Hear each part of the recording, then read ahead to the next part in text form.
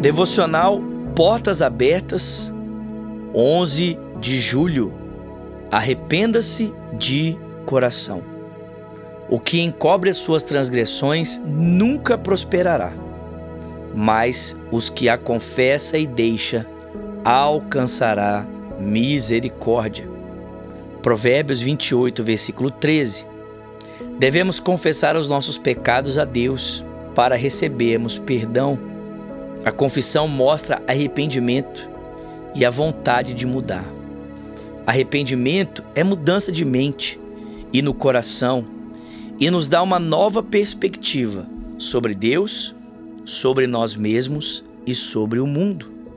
Somente quando confessamos os nossos erros a Deus, arrependidos e desejando a mudança, somos restaurados e recebemos a cura por parte do Senhor. É tão triste pensar que muitas vezes nós, eu ia dizer que as pessoas, mas quantas vezes nós não fazemos isso? Escolhemos o caminho da omissão, da mentira, escolhemos o caminho de encobrir as nossas faltas, encobrimos os nossos pecados, ao invés de os confessarmos, ao invés de colocarmos as nossas faltas diante de Deus e diante também de pessoas que podem nos ajudar. E muitas vezes, quando descobertos nessa falha, quando descobertos nesse pecado, o pastor Márcio diz, então, quando o vaso se quebra, o que nos resta é apenas catarmos os cacos.